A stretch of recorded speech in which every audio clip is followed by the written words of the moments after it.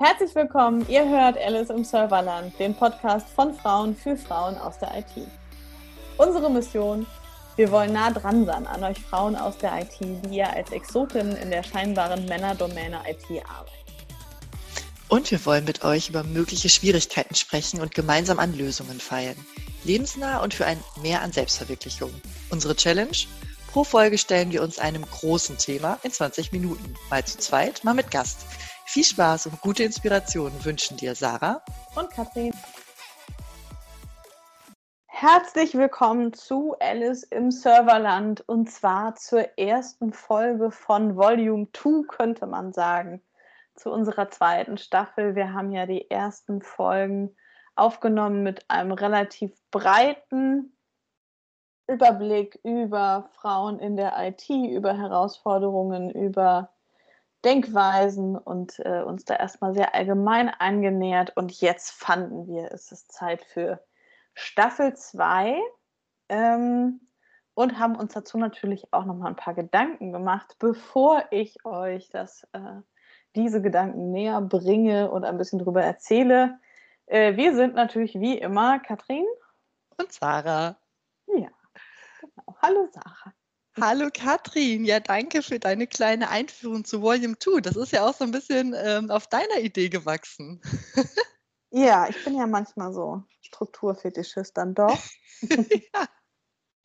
Ja, wir haben uns überlegt in der Zwischenzeit, warum gibt es eigentlich diesen Podcast? Was wollten wir damit eigentlich nochmal? Und auch in Staffel 2 oder Volume 2 ist natürlich unser Ansinnen, die Sichtbarkeit von Frauen in der IT in all ihrer Vielfalt sichtbar zu machen und zu zeigen, also die Sichtbarkeit zu erhöhen natürlich. Deswegen wird es auch in Staffel 2 wieder spannende Teepartys mit Gästinnen geben. Da sind wir schon kräftig in der Planung. Und es geht natürlich auch wieder um das Stichwort Empowerment. Also es wird um Themen gehen, die einfach euch IT-Frauen ein Stück weit auch unterstützen sollen, euren Weg in der IT selbstbewusst zu gehen, euch diesen Sektor zu erobern und vielleicht irgendwann dazu beizutragen, dass Frauen in der IT auch einfach normal sind. So, genau, das so ganz grob weiterhin unser Ziel dieses Podcasts. Und wir haben uns für Staffel 2 überlegt, wir machen das Ganze mal so annähernd chronologisch. Und zwar anhand der Chronologie eines Karriereweges. Genau, wir starten die ersten Folgen mit einigen Themen rund ums Thema Bewerbung. Also für alle, die überlegen, den Job zu wechseln oder gerade im Berufseinstieg sind da bestimmt ein paar interessante Impulse dabei. Dann beschäftigen wir uns mit dieser spannenden Phase des Jobbeginns, also sich erstmal zurechtfinden in der neuen Firma, in der neuen Struktur und das, was man da so vorfindet, auch ein bisschen übereinzubringen mit dem, was man sich vielleicht so vorgestellt hat oder vielleicht auch ganz anders vorgestellt hat. Genau, und dann haben wir, wie beim letzten Mal auch, noch einige Themen rund ums Thema Job, Life und Karriere. Das heißt, wenn ihr schon in eurem Job seid, ein paar Anregungen da, voranzukommen, vielleicht auch den nächsten Schritt zu machen. Und es wird auch ums Thema Auszeiten gehen. Wenn wir über Karrieren, über Karrierewege sprechen, dann gibt es ja immer mal wieder auch die ein oder andere Phase, wo man sich vielleicht eine Auszeit nimmt, eine nehmen möchte, eine nehmen muss. Genau. Und auch da haben wir ein paar spannende Themen von A wie Auslandsaufenthalt bis Z fällt mir jetzt gerade nichts ein, aber auf jeden Fall E wie Elternzeit. A bis E. Bitte? A bis E. A bis E, genau. Nein, es fällt bestimmt noch mehr an als A bis E. Genau, da ein paar spannende Themen. Ja, das kommt auf euch zu in Staffel 2. Jetzt habe ich wahrscheinlich schon viel zu viel erzählt. Und deswegen würde ich sagen, Sarah, wir starten einfach mit unserem ersten Thema, oder? Ja, wir gehen direkt rein in die Sache, genau, mit dem Thema rund um Bewerbungen. Ja. Ah. Und was steht am Anfang einer jeder Bewerbung?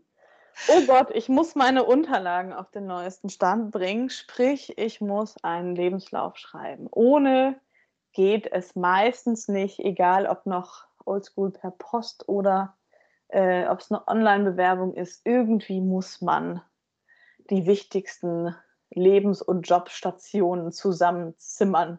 Mhm.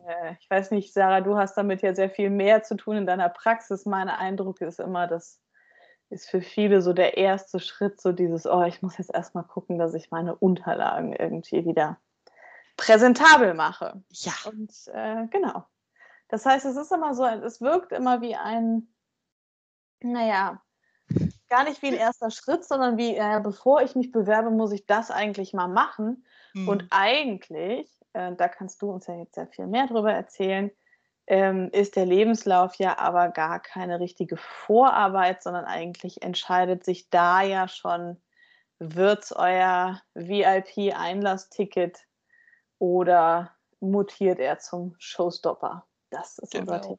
heute. Ja, danke auch hier für die schöne Anmoderation. Also, ich komme ja ursprünglich, aus der Germanistik und Kommunikationsecke und, für mich ist es tatsächlich also ein ganz besonderes Stück Text, der Lebenslauf.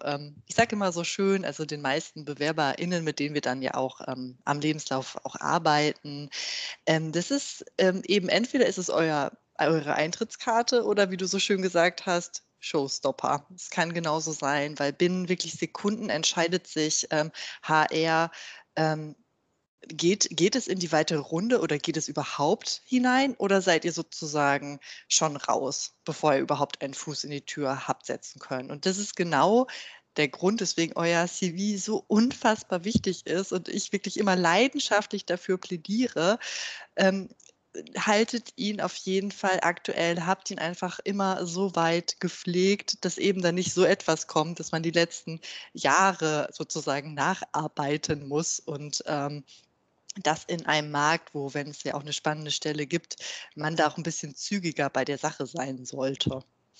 Auf jeden Fall. Mhm. Mhm. Ja, du hast in unsere Notizen zu dieser Folge hast du geschrieben, das fand ich irgendwie ganz nett. Eigentlich ist CV-Schreiben sowas wie ein Aufräumen und Strukturieren. Und das Mhm. fand ich als Herangehensweise eigentlich irgendwie ein ganz schönes Bild. Also zu sagen, ich setze mich hin, bestenfalls fange ich nicht bei Null an, vielleicht aber doch, und schreibe mal auf, was habe ich eigentlich bisher gemacht. Genau, also vielleicht auch innerlich aufzuräumen, ne? Was will ich da drin haben, was will ich da nicht drin haben. Ähm, ja, Mhm. kannst du Ist uns da ein paar Tipps geben, Sarah? Wie würde ich da rangehen? Angenommen, ich wollte mich bewerben. Ja, Was kann ich also tun? also du hast ja eben schon so schön gesagt, man kann bei Null anfangen und es ist auch völlig okay, mal bei Null anzufangen. Das hilft manchmal, wenn man jetzt zum Beispiel stark auch 'n, sage ich mal, 'n Quereinstieg jetzt in die IT machen würde, kann man auf jeden Fall markieren mit einem völlig neuem CV, also vom Template, vom Design her gedacht. Das ist schon auch möglich. Das wäre dann halt relativ radikaler Schritt. In den meisten Fällen wächst ja so ein Lebenslauf an und wie bei der guten Buchsbaumhecke zwischendurch muss halt geschnitten werden so.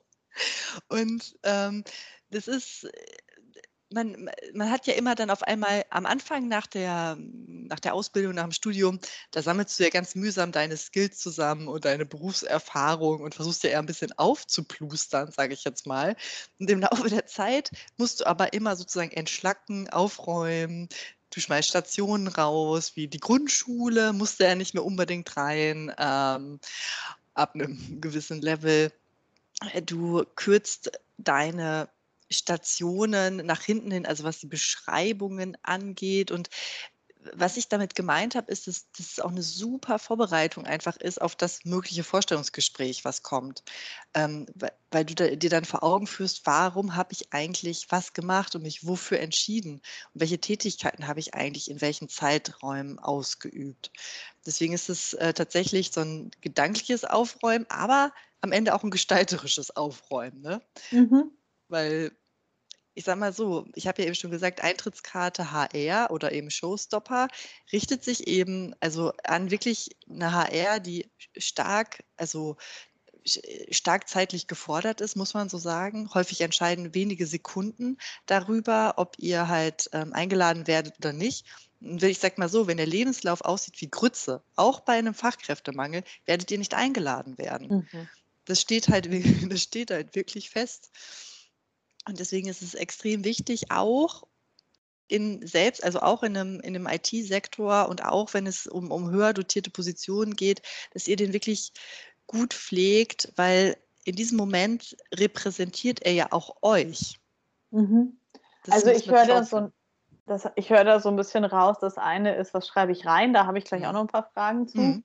Aber auch, wie wirkt es optisch? Wie wirkt es auf den Ja. ersten Blick? Also eigentlich, ja, ist es der Mhm. erste Eindruck, ne, den Mhm. jemand von mir hat.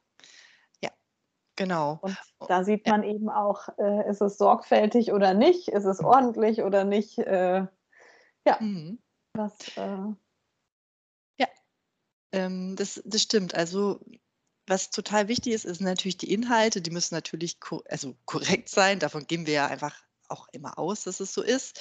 Ähm, und die Gestaltung sollte auch da möglichst, ich sage mal, zielgruppenorientiert und leserfreundlich sein, weil Zielgruppe eins ist eben, HR, die muss man auf jeden Fall gut abholen können. Und die andere Zielgruppe ist ja, dass dann meistens vom Prozess her der Lebenslauf weitergeleitet wird an die Fachabteilung, je nachdem. Das heißt also auch, diese Zielgruppe muss damit bedacht werden. Und das sind natürlich 2 sehr unterschiedliche Zielgruppen und beide müssen aber mit dem CV was anfangen können, damit arbeiten können. mhm, Das ist die Kunst. das ist die Und Kunst. ja. Okay, also in der Gestaltung zielgruppenorientiert. Also Mhm. das heißt ja im Prinzip, ne, ich mache mir mal Gedanken, wer liest es eigentlich? Mhm. Ich setze mich gedanklich auf so 'n, ja, HR-IT-Stuhl. Mhm. Gut, da sitzt jetzt jemand, der liest nicht nur meinen Lebenslauf, der hat wenig Zeit. Mhm. Das heißt, ich versuche es demjenigen so einfach und so angenehm wie möglich zu machen, Ja. ähm, den zu lesen und, ja, und ich finde schon, also, was ja einfach immer passiert und was manche Leute auch unterschätzen, ist es einfach dadurch, dass euch die Leute nicht persönlich kennen, wird einfach von diesem Dokument Mhm. auf euch als Person geschlossen. Ja. Das kann mal richtig und mal gar nicht richtig sein, aber das ist erst mal ein Schluss, der Mhm. ganz automatisch gemacht wird. Und, ja, da kann man sich natürlich die Frage stellen: Wie wollt ihr da auch wahrgenommen werden? Ja. Ist absolut richtig. Also, diese Stellvertreter-Sache, die ist so und damit kann man natürlich auch spielen. Also, wenn ich jetzt zum Beispiel zu einem sehr konservativen Unternehmen, mich bewerbe, dann kann ich auch zum Beispiel bis hin zur Schrifttype sagen: „Okay, ich mache da jetzt mal was fertig.“ Das ist dann eine Serifenschrift, also schön mit ein bisschen Schnörkelchen. Und ich bin nicht dann ganz so fancy, sage ich mal, in meiner Gestaltung. Wenn ich aber jetzt, in 'ne coole Digitalschmiede reingehe, Start-up-Charakter, dann wäre vielleicht die Times New Roman nicht ganz so angebracht als Schrifttype. Mhm. Also, das Mhm. sind schon so gestalterische Finessen. Bis dahin kann man das schon auch durchdenken, wenn man Ja, sich die Zeit nehmen möchte. ja. Ja, Also auch da wieder Perspektivwechsel. Wer liest das ja, vermutlich? Wie ticken die? Was kommt da an? Was kommt da nicht an? Und ja, nicht nur aus dem eigenen Blickwinkel zu schreiben. ja. Ja. Genau, viele Perspektiven einnehmen. Man darf auch durchaus 'ne Variante A oder B haben. Beide müssen natürlich wahr sein und, euch halt repräsentieren. Aber eben, wenn man 2 Bewerbungen laufen hat und das eine ist eben das große konservative Unternehmen versus kleine Digitalschmiede, dann ist das auch völlig okay, wenn Lebenslauf A dahin geht, Lebenslauf B, in die andere, Schiene, weil am Ende ist es ja so, früher hat man ja dieses Bundle gehabt, Motivationsschreiben, was ganz, ganz wichtig war. Das durfte zwar nicht länger sein als 'ne Seite, aber viel kürzer auch nicht. Dann hattest du deinen Lebenslauf und dann Appendix, also deine ganzen Mhm. Zeugnisse und so weiter. Und mittlerweile verkürzt sich aber ganz häufig im ersten Schritt, das um den Lebenslauf. Mhm. Also, kein Motivationsschreiben mehr, maximal 'n also so 'n freundliches Anschreiben, so, ne, siehe anbei, Mhm. mein Lebenslauf und auch die Zeugnisse sind häufig im ersten Schritt, insbesondere wenn man jetzt über 'n Recruiter, sage ich mal, geht im IT-Bereich, auch nicht notwendig. Mhm. Man geht ja von Wahrheit aus, dass da Mhm. im Lebenslauf genau das so steht, wie es halt ist. Mhm. Ja. Okay. Also, Sorgfalt, Mhm. Leserfreundlichkeit, wo Mhm. bewerbe ich mich da? Nicht nur froh sein, dass man die Inhalte zusammen hat. Das mit den Version A und B finde ich auch ganz spannend. Mhm. So, das ist eine. Jetzt hatten wir schon ein paar Mal, hast du gesagt, naja, er muss natürlich stimmen. Wir gehen mal davon aus, dass es da alle Angaben wahrheitsgemäß gemacht wurden. Ja.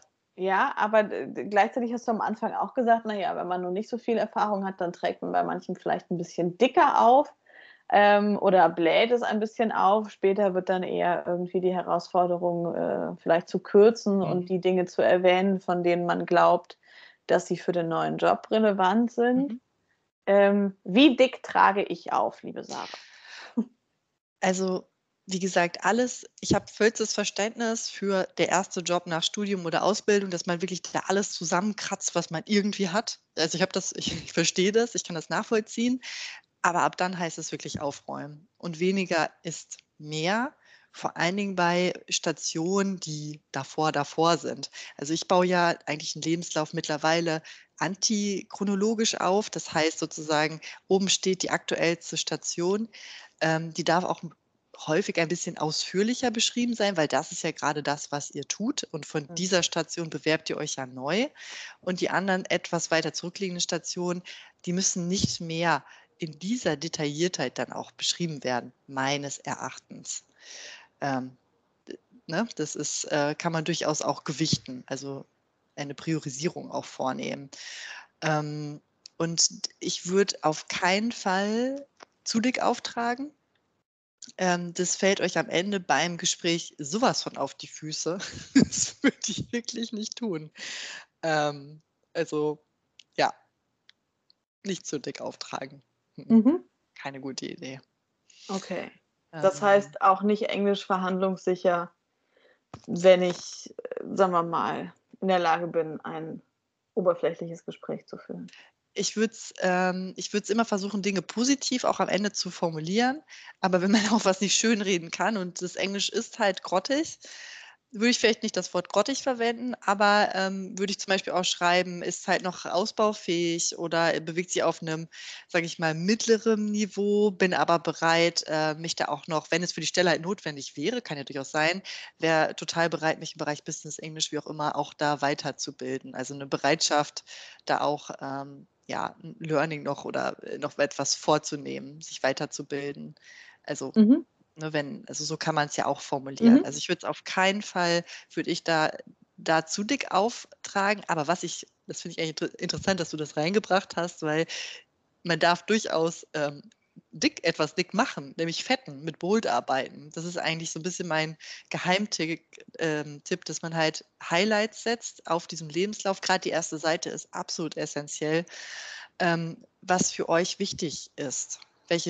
Mhm. Innerhalb der Station hat man dann ja so ein Bundle an Aufgaben und nicht nur, dass das Wichtigste zuerst kommt. Ich würde dann auch andere, Positionen, die euch auch noch wichtig sind und ihr habt ja nur einmal die erste Position, würde ich halt fetten, um Mhm. das Auge zu führen zum Beispiel. Also, Mhm. genau, auf 'ner anderen Okay, da dick sind wir wieder bei der auftragen. Gestalt. Ja, Ja, wortwörtlich dick auftragen. ja, genau, genau. Ja, so eine Sache, die ich ganz oft gefragt werde und wo ich Mhm, immer, bisher nur so aus dem Bauch raus a antworten mhm. konnte.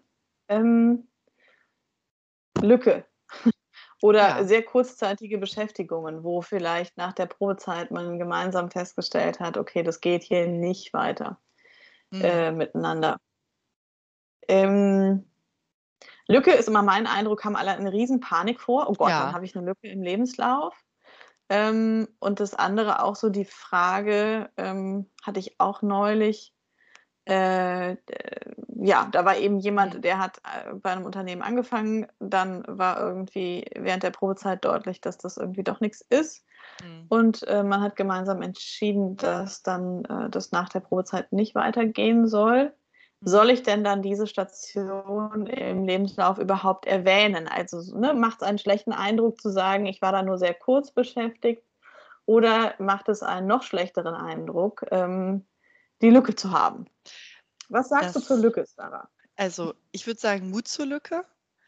Mhm, Ich habe auch schon erlebt, dass, Menschen so panisch waren, das war nicht gut. Am Ende, äh, ist es einfach völlig in Ordnung. eine Lücke zu haben. Und es ist nichts Verwerfliches und es passiert nichts. So. Die Mhm. Frage ist immer, und darauf kommt es, glaube ich, vor allen Dingen HR an, wenn ich das richtig sehe, auf den Gesamteindruck des Lebenslaufs. Also das heißt, wenn ihr sehr viele kurze Stationen habt und sehr viele Lücken, dann würde ich euch einfach echt dringend raten, da wirklich mal zu überlegen und überdenken, okay, ist dieser Wechsel jetzt gerade wirklich, wirklich wieder notwendig? Oder macht es an meiner Stelle nicht einmal Sinn, etwas länger durchzuhalten, um dann etwas mit einer längeren Station wieder neu in die Karriere reinzugehen? Das Mhm. ist eher das Thema. Mal sich vergriffen, okay, ich brauchte die Pause und auch diese als solche zu deklarieren und nicht also verstecken oder verdecken. Also lieber dann sagen: Mhm. „Hey, ich habe es mir gut gehen lassen irgendwie in wo auch immer, Südafrika und was auch immer.“ Ist völlig okay. Ich glaube, schwierig ist, wenn man es versucht zu verstecken, ja, weil Mhm. das merkt man dann schon auch, also Ja, als das. Gegenüber. Also lieber ganz selbstbewusst dazu stehen und aber wenn sich die ganz kurzen Stationen häufen, dann wirklich überlegen, warum ist jetzt schon wieder ein Wechsel da? Also Mhm. sollte man sich schon Und gut lieber überlegen. Lücke oder lieber kurze Station? Also angenommen, jetzt Mhm. der Fall, an den ich gerade denke, Mhm. war also eigentlich langjährig beschäftigt, Ja. dann, Jobwechsel, Mhm. neuen Job gefunden, Mhm. auch innerhalb 'ner akzeptablen Zeit, ich Mhm. glaube innerhalb von 'nem Dreivierteljahr oder so. Mhm. Ähm, neuen Job gefunden und dann da aber, ja, die Probezeit im weitesten Sinne nicht überstanden, beziehungsweise auf jeden Fall, dann Ende nach der Probezeit. Mhm. Letzte Station mit aufnehmen oder rauslassen? Ich würde sie auf jeden Fall mit reinnehmen. Ich würde sie auf jeden Fall mit reinnehmen, insbesondere wenn also, man muss sich einfach dann darüber im Klaren sein, dass halt beim Vorstellungsgespräch so eine Frage halt schon kommen kann, was da denn eigentlich gewesen ist. Mhm. Einfach um zu verstehen, was ist da passiert, nicht, dass es halt noch mal passiert. Und da geht's vor allen Dingen darum ob dein Gegenüber ja dann verstanden hat, würde ich sagen, was dazu geführt hat, dass es nicht zu 'ner Fortsetzung des Beschäftigungsverhältnisses kam. Aber Mhm. so eine Station, ich würde es immer reinnehmen, auf jeden Fall. Das Mhm. ist ja. Beruhigt mich jetzt grade, habe ich nämlich auch gesagt. Ja, Sehr gut. ja. Ähm, ja, ich gucke 'n bisschen auf die Uhr, liebe Mhm. Sarah. Das Mhm. rennt ja schon wieder. Ja. Vielleicht zum Abschluss. Also, wir haben ja jetzt schon viel gelernt über also, einige was heißt viel gelernt, aber einige Tipps zum Thema Gestaltung, dick auftragen im wörtlichen Sinne, aber nicht zu dick, zielgruppengerecht und sich überlegen, wer liest das eigentlich und, mit welchem Hintergrund. Ähm Was sind die größten Fehler, die dir so umgekommen sind oder was sollte ich auf gar keinen Fall tun? Wann wird der Lebenslauf wirklich zum Showstopper? Was, hast du da 2, 3 Dinge, wo du sagst: „Das bitte, bei aller Individualität, das bitte auf gar keinen Fall?“ Also, völlig, ähm, seltsame Bewerbungsfotos. Da Mhm. wundert man sich dann schon auch und ich meine wirklich seltsam. So. Ähm, das Schlimmste, würde ich sagen, sind Rechtschreibfehler. Mhm. Und ich meine nicht nur einen Fehler, sondern wir sprechen von verschiedenen Fehlern, grammatikalisch, Komma und, orthografisch, das lieber noch mal jemand gegenlesen lassen. Ähm,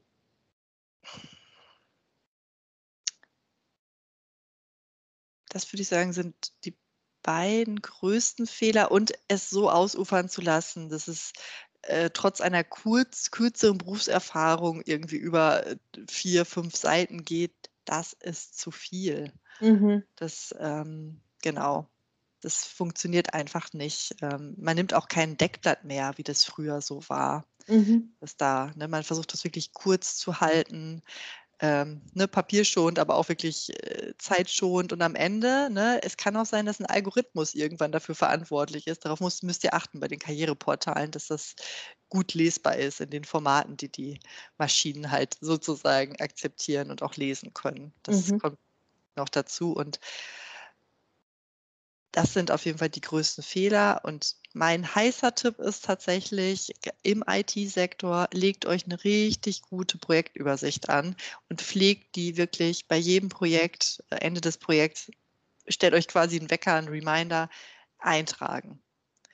Das ist wirklich das A und O nochmal flankieren zum CV für eure Bewerbung. Und das ist ganz wichtig. Und am Ende könnt ihr es nicht mehr rekonstruieren, wenn ihr ein cooles Projekt begleitet habt, ein SAP-Migrationsthema, was auch immer, was vor 3 oder 5 Jahren war oder auch 10 Jahren und ihr wollt dann in den Jobwechsel rein und ihr könnt es am Ende nicht mehr rekonstruieren, weil es so viele Projekte am Ende sind. Also da würde ich euch auf jeden Fall den Tipp geben, macht das wirklich zeitnah. Dranbleiben und dann lieber Dranbleiben. rausschmeißen, Ja, was genau. es braucht. Okay, Ja, ich glaube, soweit. Wir könnten wahrscheinlich noch Stunden damit verbringen, aber ich würde sagen, als erste Anregung haben wir schon mal wieder was gelernt, wie man früher so gesagt hat. ja, ich hoffe doch. Es ist für mich wirklich also ein Anliegen, dass ihr dieses Stück Text von euch wirklich ein bisschen mehr wertschätzt, ne? Es repräsentiert euch, es ist wichtig für euch, es öffnet euch die Türen und deswegen, genau, einfach ein bisschen gelegentlich mal Zeit investieren, gucken, bin ich das eigentlich noch? Das lohnt sich auf jeden Fall, dieser Zeitinvest. Ja, das finde ich ist auch immer ein interessanter Gedanke, ne? Dieses auch finde ich mich da wieder, würde ich da auch den Eindruck kriegen, wie ich mich selber Mhm. sehe und es nicht nur als lästige Formalität zu sehen, sondern wirklich Ja. als Möglichkeit, sich zu zeigen. Mhm. So, weil in der Regel merkt man auch, ob da ein bisschen Liebe drin steckt oder Ja. nicht. Genau, ein bisschen Liebe, genau. Ein Das bisschen ist schön. Liebe für den Lebenslauf. Ja, sehr schön. Sehr schön. Na gut, liebe Sarah, dann hören wir uns in 14 Tagen. Wir sind ja jetzt 14-tägig unterwegs, das habe ich Genau. vorhin gar nicht gesagt. Ja, ich freue mich Ja, aufs ich mich nächste auch. Thema. Wenn's, ich weiß gar nicht gerade, was kommt. Wir haben noch auf jeden Fall Teepartys in der Planung. Und ansonsten wird es auch noch um den nächsten Schritt gehen, der meistens ja dann nach dem Lebenslauf kommt, oder bestenfalls, nicht meistens, aber bestenfalls nach dem Lebenslauf kommt, nämlich das Bewerbungsgespräch, das du Mhm. gar nicht so gerne so nennst, aber da vielleicht dann auch nächstes mehr zu. So machen wir es. Ich freue mich drauf. Dann sagen wir Mich schon mal auch. Bis tschüss. dann. Ja, Tschüss. ciao.